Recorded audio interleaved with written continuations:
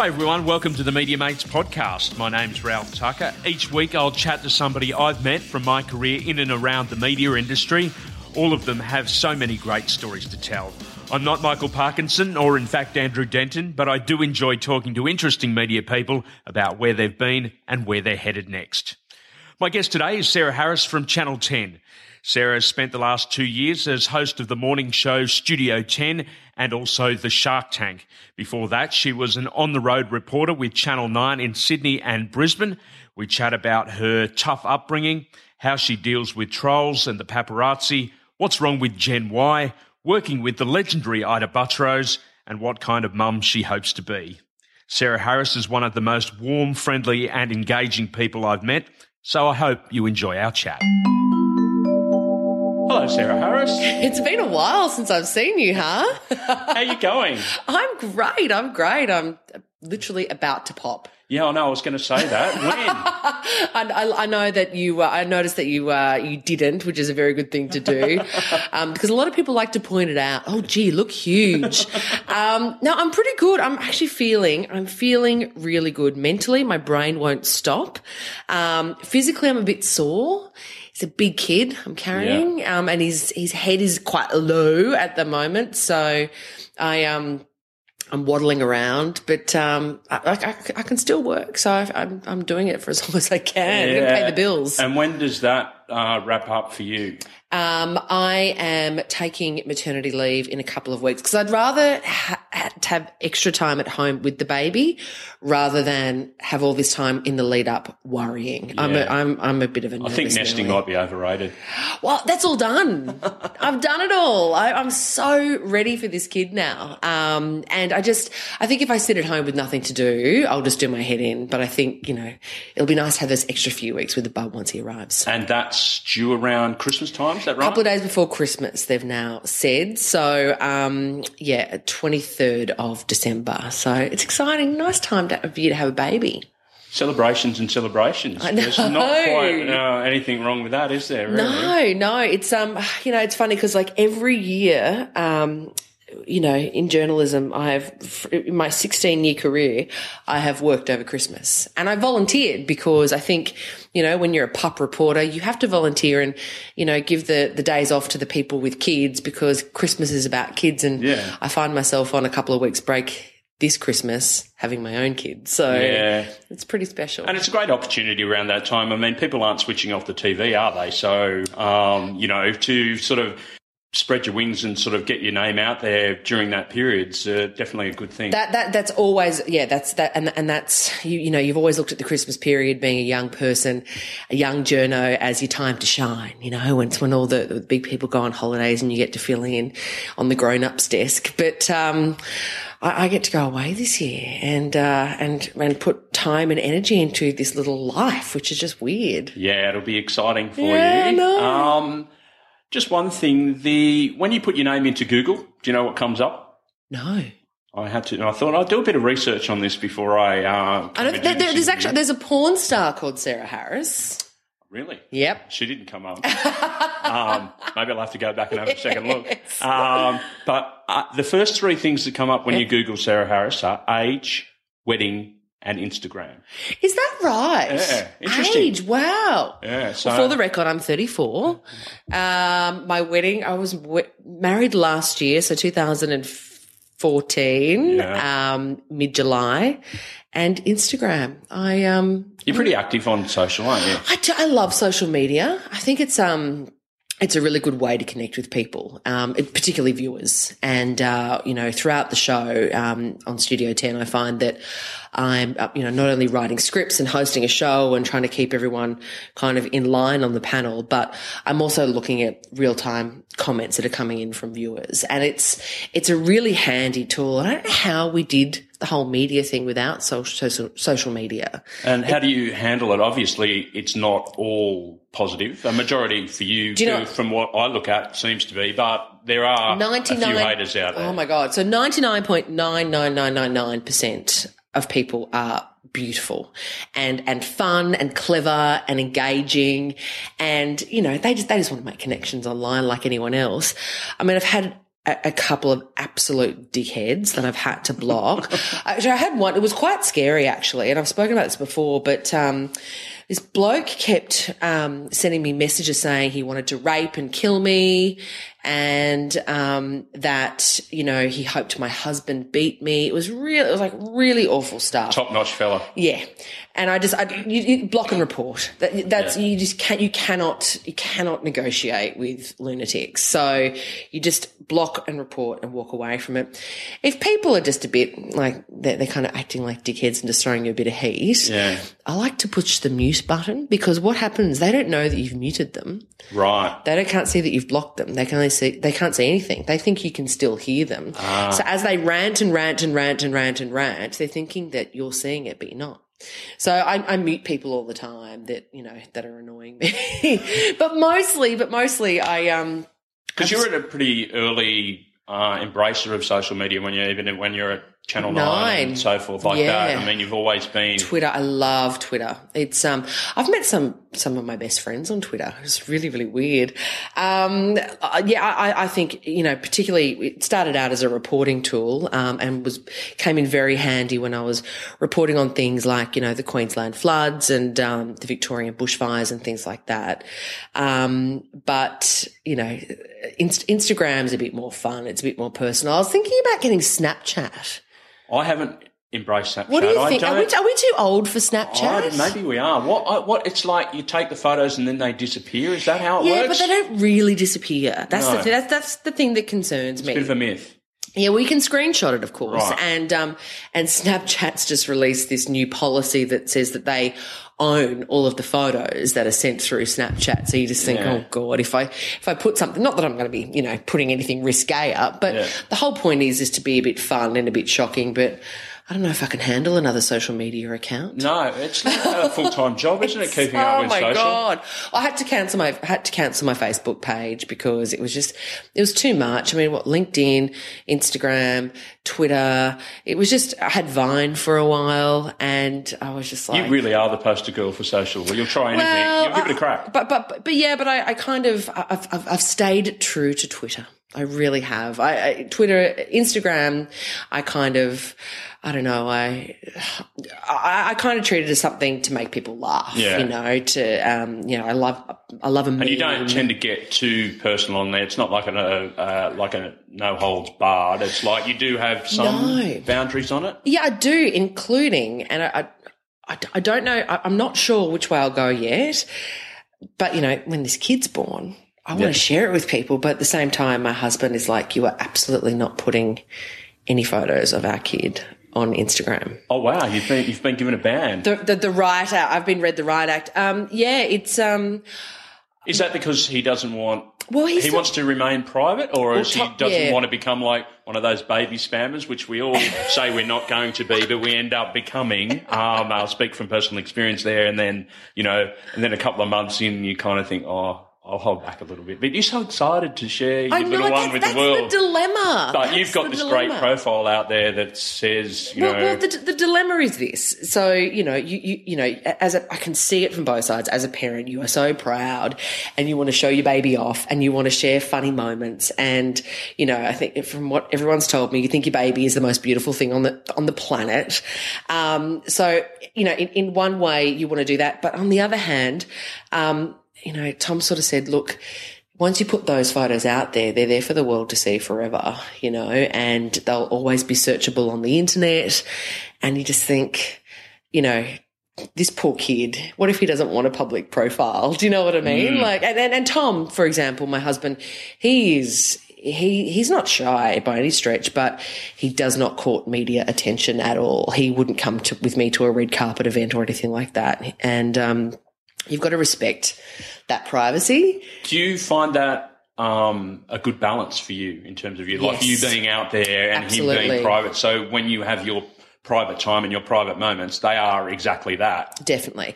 And yeah, I do. And I think that's kind of what keeps me so grounded. I mean, I rarely go to red carpet stuff unless I absolutely have to.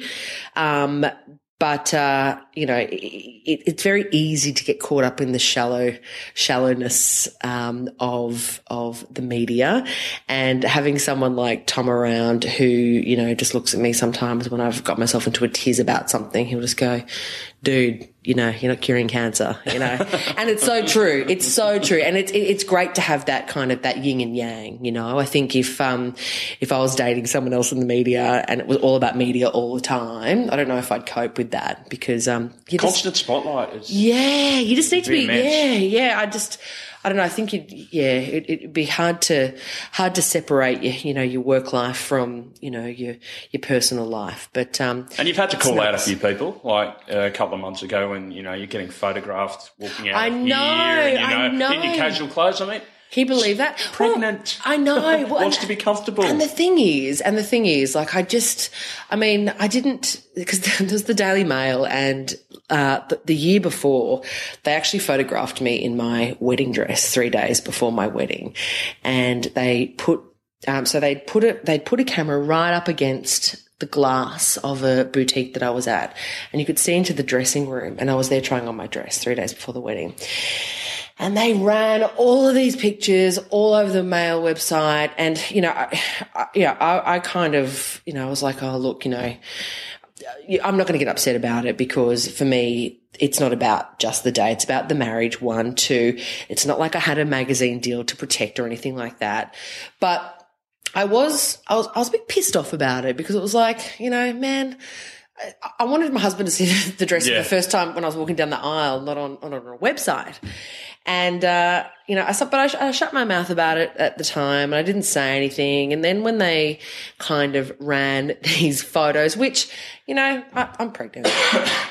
I'm pregnant. And, the insinuation was she looks massive and she looks gross. And I went, you know what? Nah, I'm going to stand up for myself this time. I'm not going to wear that. Yeah. And I thought, and not just for me, but for all the other women who feel, frumpy or fat during pregnancy. Yeah. Pregnancy isn't this earth mother beautiful experience for everyone. It's hard enough as it is, let alone being, photographed when you not at your best. Well, but what the point I wanted to make was, though, that's completely fine. Like, that's how normal pregnant women look, Yeah. Well, not normal, because normal's different for everyone, but that's just how a pregnant woman can look. And, 5 days a week, I'm lucky enough to come in here and get tarted up by the girls in makeup and have my full hair and full makeup done. And I was actually glad in a way that people had seen me like that, because I thought, well, you don't want to give people the impression that, pregnancy is just this beautiful, easy, natural, goddess-like journey for everyone, like when I leave here, I look like a dag like everyone else, So, and I think that really resonated with a few people, and I had some beautiful comments and messages from other pregnant women who went, thank you so much. I thought it was just me. Like, I look at all these other beautiful mums who've just got the, it looks like they've just got a basketball up their dress, but I've blown out, my ankles are swollen, my face is, puffy, and it was good for them to go, she's actually, like that too. And that's right. She's on TV 5 days a week. That's right. And there's nothing wrong. And then there's nothing wrong with it. So, do you find it also surprising as well? Like, everyone, we've got quite a few mutual friends within the media industry. We know each other a little bit. Yeah. Everyone that says Sarah Harris, cool chick. Is it surprising that people are like that interested in what you do outside work and stuff like that? Yeah, it is. And I think it's just, this Daily Mail has definitely changed it up a bit. Like, it's sort of, EDFGHIJK list celebrities, and I use celebrities with quotation marks around it, because you do think, I've just hosted a little morning show. You wonder why people even care, but they've got to kind of fill pages and get clicks, and it's cheap content. Apparently, when I was photographed in my wedding dress, the Paps sold the photos to the Daily Mail for like $100 each. Wow. Big spenders out I know, there. which I was like, am I not worth more than that? That's kind of depressing, you know? Yeah. But yeah, like apparently starting price is like $50, and I was like, oh god. But yeah, so it is a bit strange, and you know, but I don't get caught up in it, you know. Like I don't go to things very often. I'm a bit of a homebody, and I don't know. Like I don't know. I don't really have celebrity friends or anything like that. I just kind of like coming to work, doing my little thing, and then heading home. Studio 10, talk to me about it. It looks like a whole lot of fun every 5 days a week. It's been going for 2 years now? 2 years. We just celebrated our 2-year birthday, which is amazing because, God, we didn't know how long it would stay on air. Well, you know? your lead-in show went for the high jump fairly early, didn't it? Yeah, it did. And it was a really shitty time because, you know, we had friends who were working on the early morning news and the 11 o'clock news and also Wake Up who lost their jobs 6 months in, you know, and that's really hard to watch your mates lose jobs. I've been made redundant before back in my early days, which is probably why I live in constant fear of losing my job. We all do. Yeah, well, that's right. Well, I was at Channel 7 at the time, and I was made redundant from a show which was supposed to be a 2-year run. It ended after 3 months. But yeah, look, it was a gamble, I think, leaving 9 and coming over to 10 to try something new. But I'm really glad I made the decision. Yeah, and you've got Shark Tank as well. Shark Tank, which I just finished shooting actually, which was hectic but amazing. That was pretty awesome. We shot 110 pictures in 3 weeks. Wow. Yeah, it was tracking. full on day. So like 12-hour days, and they just do pitch after pitch after pitch.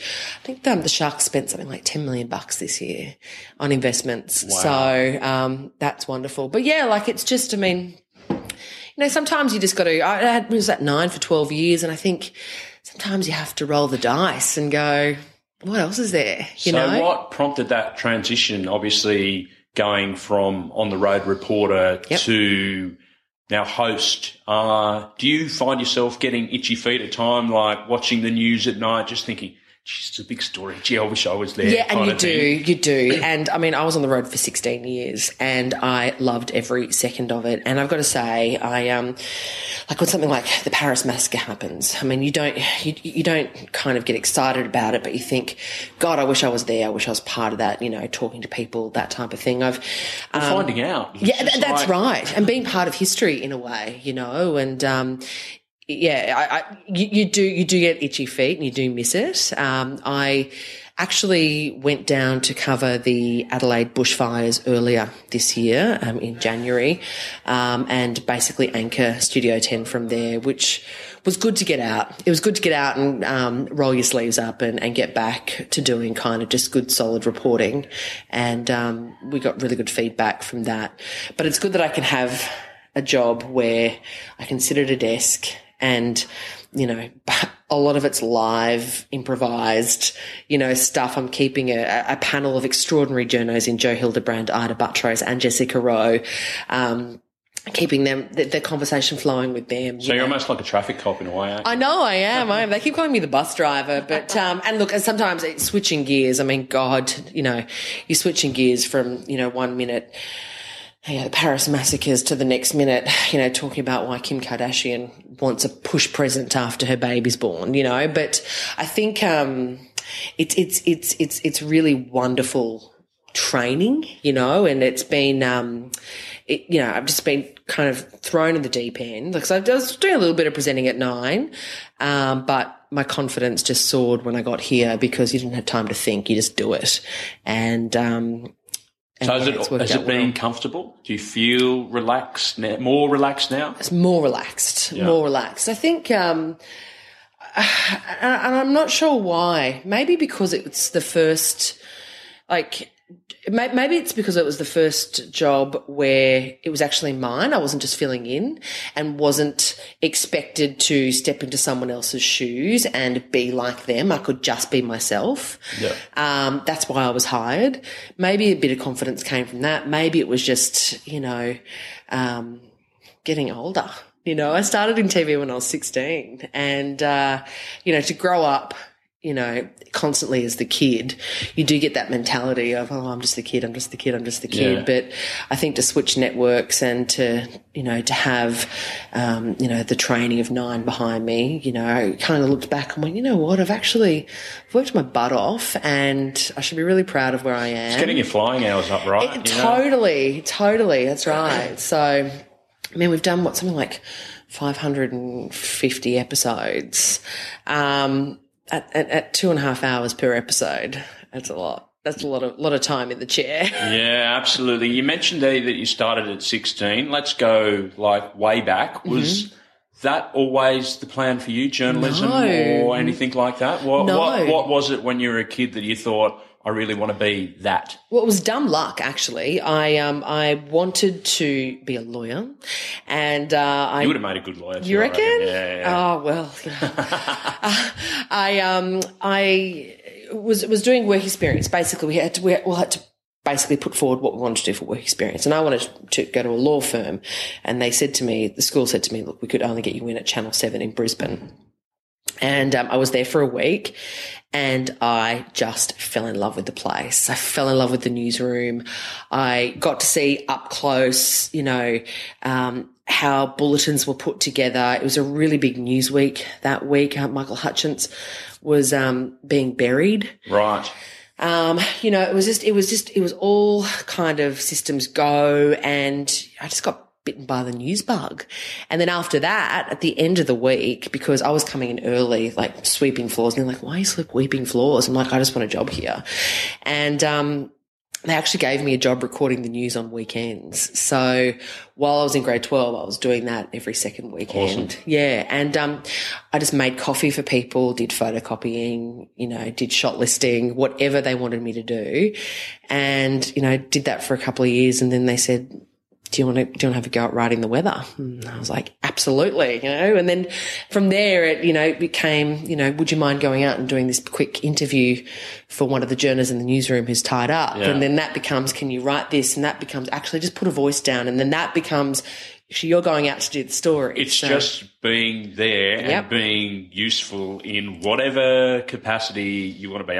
My experience is exactly the same. Just really? Turning up in radio and just being there, and all of a sudden you're doing jobs that somebody else is too busy to do, and then you're there one day a week, and then it's 4, and then it's like you're part of the team. And I think a little bit of that has been lost in the current day, wouldn't you say? It's just like people don't seem as eger to do stuff for nothing. I know. It's general manager on day one or bust. Are we old? Because how old are you? I'm 38. So I'm on the cusp. So you're an X. You're Gen X. Yeah. I'm on the cusp of X and Y.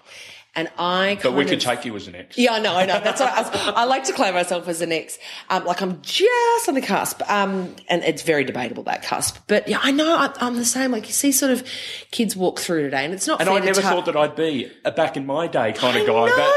I know. And you sort of, you know, and look, it would be unfair to tar all Gen Ys with this brush, but sometimes you just look at kids and you think, you know, and the way they speak to older people and how, I don't know, like I was just very scared and very respectful of it. I was like a church mouse in the newsroom back in the day. And then you see these little Gen Ys walking around kind of, you know, high-fiving people and demanding to be, you know, called senior staff, and you're like, what happened? Yeah, I don't know. You know? Is it just the way that they've grown up in this generation? I don't know. And even the way, like, we had a kid. I heard some kids talking about how badly they're paid in the media, and they're like, oh, you know, $80,000 a year.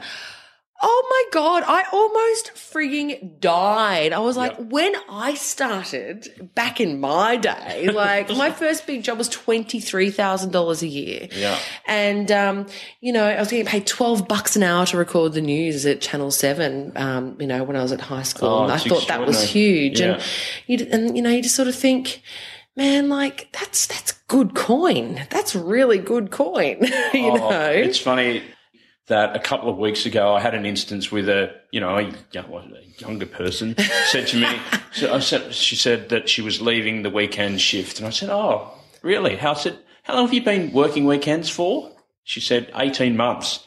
She said, how long have you been doing it for? I said, 20 years. Yeah. And her face just dropped, and I was just like, you do what you have to do. You know, news and media is not 9 to 5, Monday to Friday. No. It's 24/7, no, that's right. And increasingly it has become more so, it's just the mentality these days is just a whole lot different to, trying to get in and trying to get a start and being eager and enthusiastic about, trying to do what you want to do and formulate your career. I don't know. I mean, Christmas Day, New Year's Day, I had them off. I only started having them off when I got to 10 2 years ago, and I was 32 years old, and I'd been working in TV since I was 16. You do it. You work every public holiday, you suck it up, and you be thankful for your job, and you're thankful for the experience. Yeah, so, I don't know, we'll throw the younger generation out the window, mate. We're going to get so trolled after this conversation. Oh, no, it'll be fine. So tell me about growing up. You were Sydney born but Brisbane raised, is that right? Yeah, a bit of a mutt and a bit of a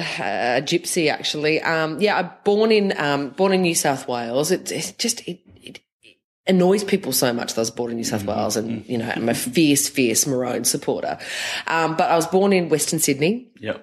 In Mount Druitt, single mum, a bit of a rough start to life. And when I was 7, moved to Queensland, just like Charlotte and Scott did in Neighbours, to live with my grandparents. Right. And then we stayed there until I was 27 when I moved back down to Sydney for work. So, I've sort of flicked between the two, but I would say, even though I was born in New South Wales, I'd say I'm a Queenslander. Yeah. And people hate it when I say that, but I just, for me, it was They were your formative years. They were, they really were. And, I grew up on Bribie Island, which is it's an island accessible by a bridge, but it's just, you're surrounded by the beach, and I had my childhood on bikes and dancing and that sort of stuff. So yeah, it was fond memories and good times. What did you learn from that experience? Like you said, you had a bit of a disjointed upbringing. Has that formulated you as a person? Absolutely. It has. It's taught me never to take success for granted. It's taught me to work my absolute ass off on things. I was a housing commission kid, and we didn't have any money. And, my mother, who was, 18 when she had me, a week after her 18th birthday I was born. Yeah. She had the weight of the world on her shoulders, but she still had really good advice for me, and that was, we might not have much money, but you can work really hard at school, and whatever you work hard for, you will get. And I did. I pushed myself as a kid, and, and even when we first moved to Queensland, we lived in caravan parks, for a couple of years. We just had no money. We were just so broke, I got called the poor kid at school and missed out on going on excursions and that type of thing. Mum did the absolute best she could, but, with 2 kids, it was really tough and not much family around. So that it's taught me, definitely empathy, definitely to be so grateful for what I have now.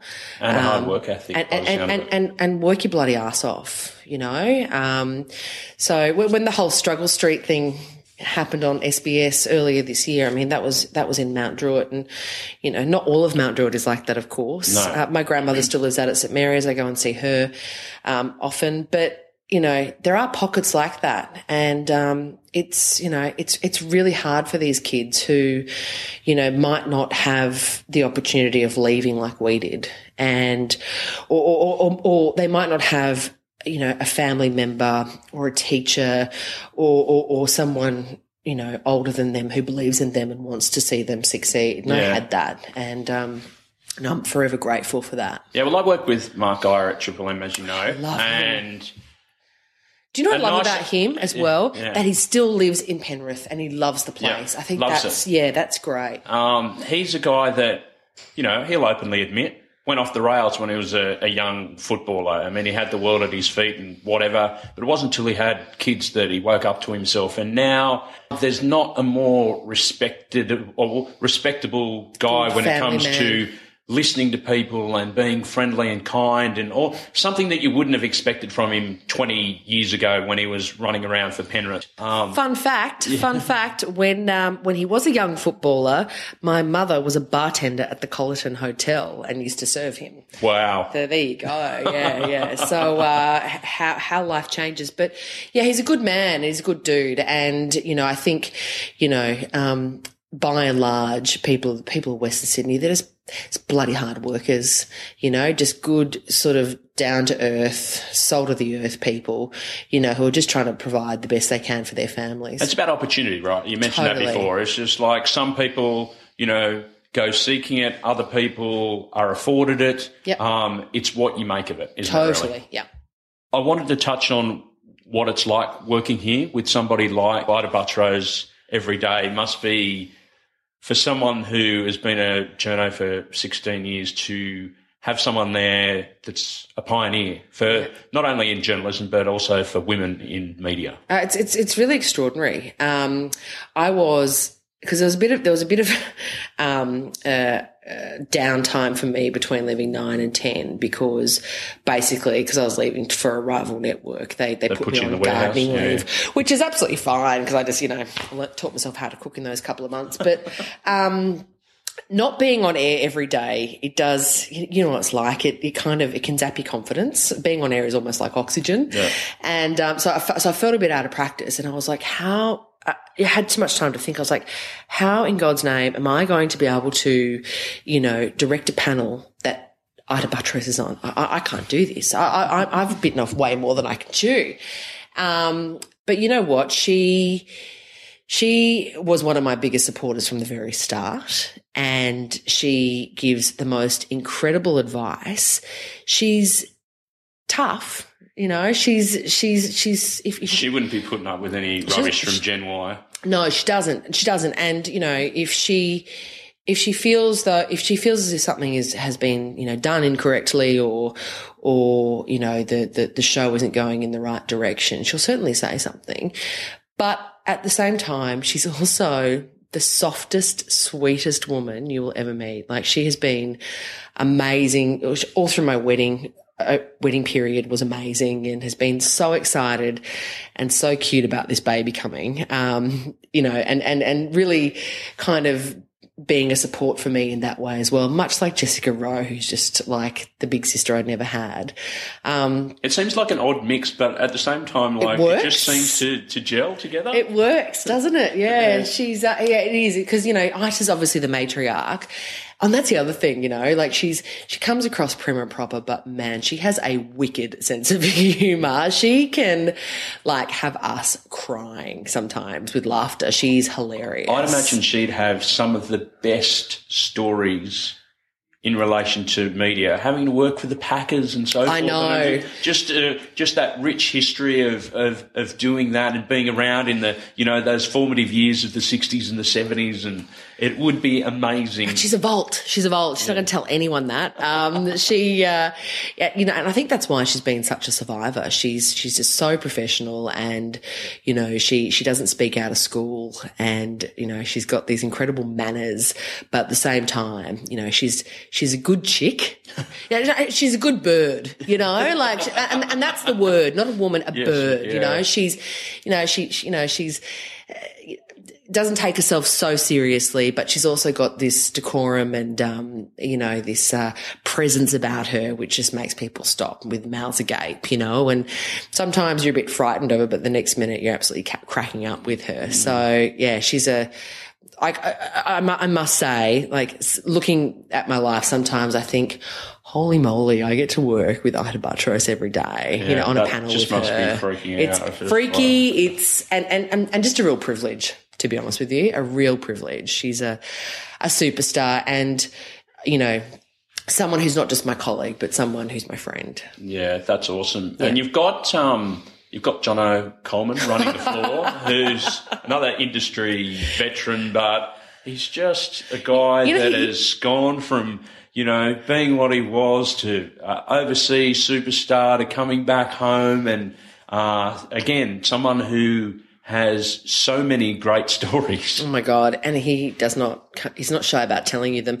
He emceed my wedding. He was hilarious. And, look, I love Jono. He had me over to his house for, Tom and I over to his house for drinks before we got married. And he's got this underground bunker with all of his television memorabilia. And, you just think, man, you've just been around the block so many times. He started when he was really young in TV. Yeah. And, he's met every celebrity under the sun, has amazing stories to tell about each and every one of them, has, partied with the Rolling Stones and, worked with some of the biggest names in the business. And he's actually a really soft, lovely guy underneath it all as well. Like he loves a yarn. That's what he loves, coming up to you and telling you what he's got up to on the weekend or making an inappropriate joke off air, which sometimes spill over to on air. Yeah. But again, he's got a wicked sense of humour. He's just an industry veteran, and he's got a great work ethic. I mean, he's in early every morning. He's doing the advertorials which pay our bills every day. I just think he's incredibly, supremely watchable and entertaining, and I consider him a very dear friend as well. It's just a lesson though for everybody, isn't it, in terms of no matter how big you make yourself, you've always got to be prepared to dig in and do the hard work because, I mean, touch wood, you never know when it's going to end. Precisely. What did what's his name? Oh God, I've forgotten his name. Piers Morgan. Piers Morgan's famous quote is, "One day you're cock of the walk, and the next day you're the feather duster." You just don't know where it's going to go, and there is no room in this game for egos. And you look at the people who've been around the longest, and they are, the people who have the best work ethic. Nothing's too hard. They're nice to everyone. What's his name? The head, I can't think. I'm bloody losing my brain. The head of one of the Rolling Stones, Mick Jagger. Mick Jagger actually said that you should treat normal people like rock stars and rock stars like normal people, and that's the way forward in life. It makes a lot of sense, doesn't it? Really. Be nice to everyone on the way up, because when you come down, you're going to see them all again. Yeah, exactly right. Yeah. Who have been the most influential people in your career and your life? First of all, I guess, as a journo, and then now as a presenter. Look, I think, and I have so many different people that I look up to and who I've kind of tried to emulate for a number of different reasons. For example, I guess I'll start with the most recent.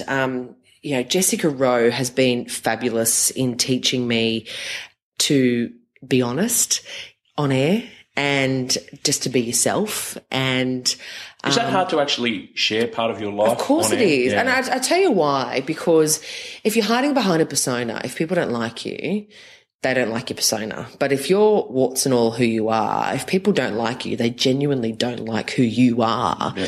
And letting go of that control can be a bit scary at the start. But I've watched Jessica do it, and in the last couple of years, she has just become so bold and so brave, and she doesn't give a stuff what anyone thinks of her. And I love that about her. Same with Joe Hildebrand, actually. He has been incredible to watch in that he doesn't care what people think about him. He genuinely does not give a flying Continental. Correct. He just, but for him, it's because it's about the work and what he's putting out, his output, rather than what everyone thinks about what he's putting out. He just, he's a real worker bee. He's always, he sits here on set and writes his bloody Daily Telegraph columns, in the ad breaks. I don't know how he finds the time. He's prolific. Like, you sort of think about what he was doing last year. He was here. He was doing Drive on Triple M. He was writing columns. And then He's live tweeting during Q&A every week. I'm just like, man, do you not sleep? I know. No, he's a workaholic, and he's from a similar background though as me. You know, single mum, has a commission home, doesn't take anything for granted, constantly thinks that his job is about to be ripped out from underneath him, so constantly keeps working. So he looks valuable, but.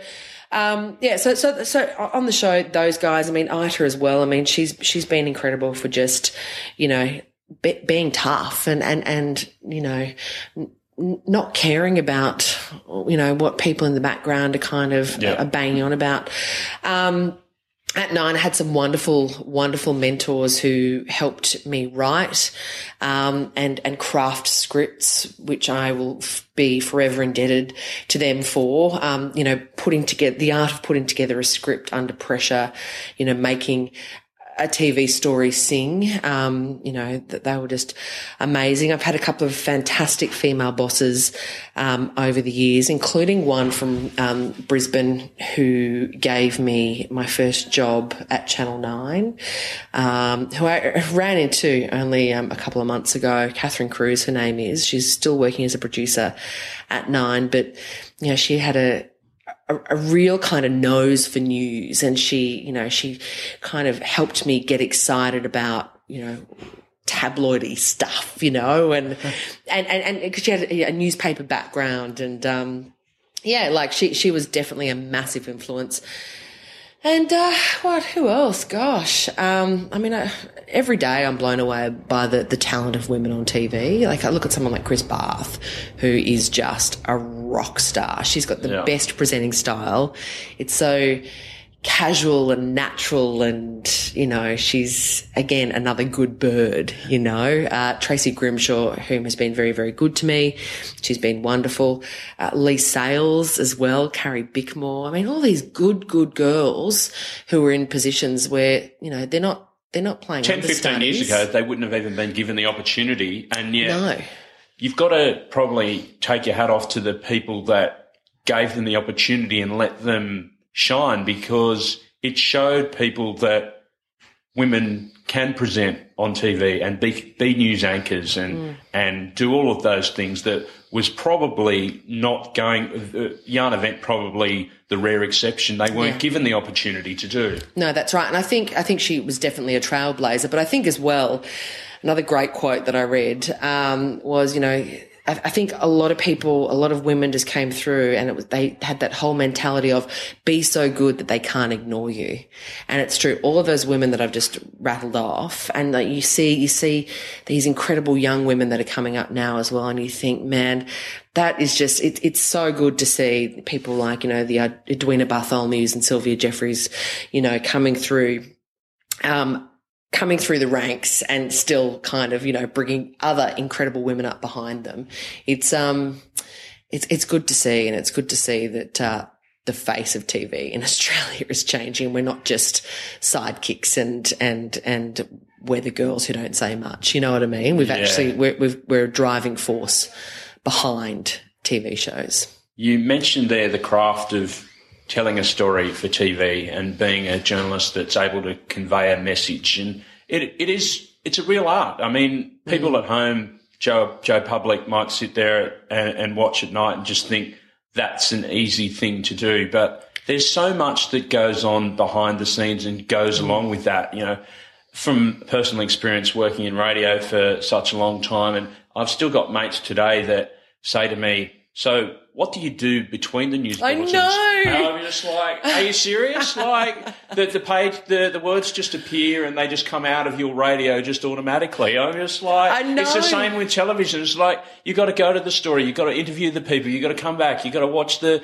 edit in the edit suite, and then, you know, you've got to lay the voice down and all of that stuff. It takes time and it takes effort, and writing something down that just the choice of words might take you half an hour. Oh my God, you'll agonise over an opening line that fits with that perfect shot because you've got to have the best pictures at the start of a news story. And then that grab, that quote from that person I've just interviewed, this is going to be the most powerful and it will fit in here. And then I can write this piece of script which will link and turn the story this way. And I've got to add balance to the story and I've got to make sure that everyone's names are spelled correctly on the supers that accompany the story. Yeah, but Sarah, you've got a whole day to do that. You're only on air for 1 minute and 10 seconds. Well, that's right. And that's the thing as well. Like the shorter the story, like if you have 1:10 to tell a really complicated story, that's even harder because you've got to, you've got to use brevity. You've got to get to the point very, very quickly. It's hard to tell a story like that. How good is the art? I know this is the thing that I love most is just economy of words and just nailing it in the fewest amount of words possible. Good. And that's where I think that's where sort of people that come from a radio background and go to TV tend to nail it because they know that they've only got 30 seconds or 20 seconds to tell a story. So they've got to jam all the facts in there and all the information and tell that story. Definitely. You know what I also found as well, like when I was on big stories, particularly natural disasters, I always found myself double guessing and triple guessing myself when I was writing scripts going, oh, that's not too corny. I'm not overcooking the omelette here, am I? Because you don't want to, just write a story that's full of cliches because that wouldn't be respecting the people who've lost lives and homes and that type of thing. So, you agonize about the message and the words that you're putting down. You don't just kind of bash out a script and then, head home or head to the pub for drinks. It doesn't work like that. But God, it's a good feeling, isn't it, when you're on deadline and you've got a script that just sings and, And setting that up for the news presenter. I mean, that's the same in radio. If I've spent a bit of time being a producer, there's a great sense of satisfaction knowing that something that you've written or something that you put together has just come off seamlessly. It's really hard to explain. You get this sensation in your body that just goes, nailed it. Yeah. Especially when, you've got the lead story for the day and, the lead story is obviously the most important story of the day. And when you're up against it, I mean, I've been sent out at 5:00 on stories that have needed to be up for 6 and it's been just a mad scramble. And, I've actually been, in a position where I'm hearing the newsreader read the intro to my story as I'm putting a microphone on. Your hands are sweating and then all of a sudden you're getting composure and then you're having to speak and then throw to a story that you only just voiced with a raincoat over your head in the car 15 minutes earlier. And the cameraman is just like going, can you believe we've pulled this off? You're just living on adrenaline in news, which is super exciting. But God, it makes your hair fall out, doesn't it? But it doesn't always go well. Have you had any instances where it's just gone to the toilet? Yeah, and look, it's the shittiest feeling as well. If when I've had links that have failed, you've been working so hard to get a story up and then all of a sudden the tape jams or something happens, the link falls out. I've dropped the F-bomb on air once. Oh, nice. 4 times in a row. Where I didn't know it was on air at the time. And look, sometimes, and you can feel it. It's almost like, when you falling off a bike as a kid and it wouldn't happen quickly. Yeah. It would all feel like it was in slow motion. Slow motion like a car accident. It's like that. Yeah. It's like that. And, oh my God, I've certainly had a number of those. The thing about it is that you fall off the bike, a couple of people might watch you, but, when you're live on air on National 9 News, might be a couple of million. Yeah, that's right. That's right. Yeah, it is. And it's it's funny, that actually gave me that, and thinking about that, and I had to stop thinking about who was watching at home, especially doing the live stuff, because that would give me a sense of stage fright at times and make me really, really nervous. Yeah. And you just had to go, I've got to get a story out. I'm talking to my cameraman. That's it. Oh yeah. And it's the same with radio. Picture. You're just sitting in a little room, not knowing who's out there, but you always, I found, surprised by who's listening or who's watching. It's just like you never know who's listening when or who's watching when. You'll get a text or you get an email or something. Or if I'm doing stuff that's networked to Brisbane, we've got distant relatives that live there, and all of a sudden Mum will get a phone call saying, Has Ralph moved to Brisbane?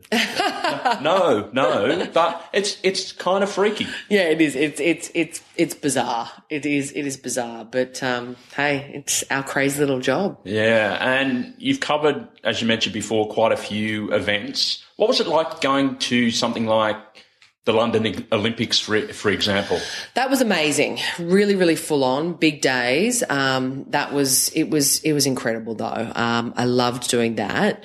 I don't want to say enjoy, because I don't think anyone who enjoys being in I don't think anyone enjoys being in a traumatic situation, but I found the most rewarding thing for me was covering big disasters,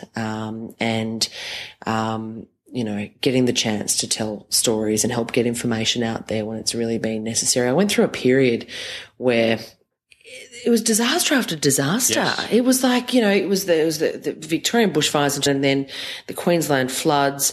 Then there was Cyclone Yasi, remember? Yes. Then there was the big Christchurch earthquake. Yep. And it was relentless. But you could, you kind of would get to the end of the day after working these huge days and talking to people and going, I think I did my job well today. Yeah. I think I played a part in getting information out there, or helping the authorities, or, helping locals tell their story. It was rewarding, but tough work. There's the other side of that too, though. You're almost like emergency services workers, because you're on the scene and people are going through complete and utter devastation, and you're there asking them to tell their story. Do you ever walk away from stories like that feeling completely like an asshole? Not like an asshole, but I guess that side of it as well. But like completely traumatized and just I guess energy sapped from just seeing the devastation that people are going through. Definitely. And look, I think it would never, not even in the same stratosphere as emergency services, but we're human, and you do take that on board. I mean, I remember when I first got to the Victorian bushfires, Black Saturday bushfires, we were there sort of within the first 12 hours, and there was a line of cars that had all crashed into each other. They'd been trying to get out of a suburb that was being engulfed by flames, but the smoke was so thick that they'd all crashed into each other and burned to death in their cars. Yeah. And it was just such a full on image and memory, and seeing people who had lost family and their homes, who were it was just like the emotion that came from them. I mean, I certainly don't want to say, woe is me, woe is a journalist, because this is the job we do, but God, you can't help but take it on board. And it's a bit relentless to be in those situations. And you also grapple as well with the whole thing of, should I really be here as a journo? Do I need There's that moral dilemma. Look, there is. You're being... We do have a job to do. Yeah, you've been ridden hard by your boss to sort of get it done and, talk to these people in traumatic circumstances. But at the same time, you're like, I don't want to go up and ask these people how they feel. I know they feel like shit. I know that they're devastated that they lost their house or whatever. I don't want, and it is really hard. And it's funny, especially because this kind of leads into the whole door knock debate, the death knock debate that journos often have. And that's where, you're sent out by your chief of staff to knock on the door of the family of someone who's died and ask them if they want an interview. And, some people, they answer the door and they call you a vulture, and you feel like a vulture, and it's a really shitty position to be in. But there are other times where you're welcomed into the house, you're given a cup of coffee or a cup of tea, and whoever, the family just wants to talk, and they want to tell their story, and they want to remember their loved one, and they want to share a lesson or a bit of a story or whatever with everyone out there. And, you do feel like you are helping them do that. Look, it's a moral dilemma that journos face every single day. Yeah. And, when people call you that, you do think, shit, am I? And you think probably, yeah. Probably, yeah. but you've still got a job to do. Yeah. I guess you've been very generous with your time today. Right. We'll sort of wrap things up in a minute. Just a couple of things. We touched on it earlier about, your Gen Y numbers there that don't really necessarily pull their weight, but what advice would you give to somebody who is an aspiring journalist or a TV presenter? I would say be curious and be really hungry. Don't get into media for the fame. Get into it. You're looking at it at the wrong way if that's what you're after. It's sort of like or the pay. Or the pay. No, definitely not. Get into it because you love telling a story, that you thrive on adrenaline, that you like talking to people, that you're genuinely interested in what other people have to say, that you want to help make the world a bit of a better place, that you want to tell a story, and that you like, if you like writing, that's another great reason to get into it. But don't think it's a way of, of building a better social media profile or something like that. It's, to be a journalist, you need to be curious. You need to be interested in the world around you, and you need to be willing to work bloody hard for it. So it goes back to that premise of just turning up and doing whatever. Yeah, to get your foot in the door. Absolutely. And, it's funny because, we've just sort of sat here and bagged Gen Y, but there was a fabulous, fabulous work experience girl that we had here at Studio 10. Her name's Celestina, and she was just a standout from the very beginning. She would fall over herself to do the most menial tasks. Anything we wanted, she was on it. She got a job within 3 months because she was so good that she couldn't be ignored. Then when all the cuts happened on Wake Up and in the news, she lost her job. Ita was so impressed with her that she went to the boss of Channel 10 and said, "This girl is so good, you need to give her job back." And she got her job back. Wow. So, don't think you know it all. Be willing and ready to learn, and work hard, and it's yours for the taking, really. I grew up with nothing, and, this whole thing of no, everyone's not created equally, but, if you're willing to work hard for something, it's totally yours. You can so get it. That's great advice. Yeah. Finally, what kind of mother do you think you'll be? A good one, I hope. I think I'm pretty relaxed. But apparently that can change after the kid arrives. Look, I hope I'm a happy mum. I hope I don't get too stressed out. I think I'm pretty relaxed. I'm having a boy, which I feel is a really big responsibility, because I think it's important to raise strong, good men, particularly when we're seeing a domestic violence crisis grip our nation at the moment. I keep hearing that boys are just beautiful and they love their mums, which is great. I'm looking forward to having just a little boy who loves his mama. But yeah, is there anything that you're scared of or worried about? Well, it's a big responsibility to have a child, and to bring them up and to kind of be the person who shapes their future. And the world's changed a whole lot since we were kids, like in terms of there was no internet, there was no, cyberbullying or anything like that. So the thing that worries me about parenting the most is when they get to those teenage years, what will be the fad then? I know. But you know what? And you know what else worries me? I really hope that I am a mother who doesn't mollycoddle. Yeah. Is that right?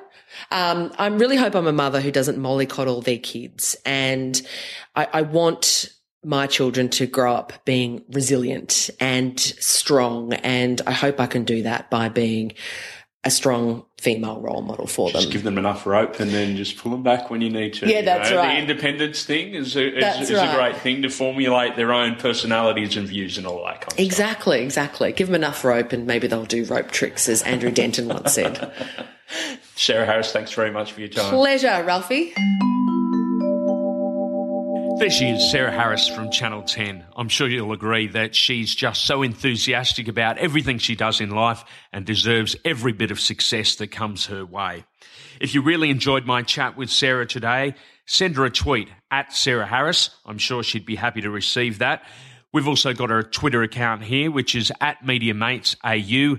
There's also a Facebook page, so please check that out by all means. And also head along to iTunes and leave a review, subscribe, and also leave a rating. That'll make sure that other people find out about the show. So that'd be greatly appreciated from my point of view as well.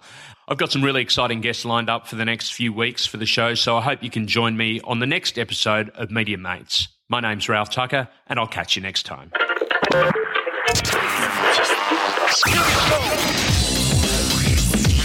Media Mates Podcast.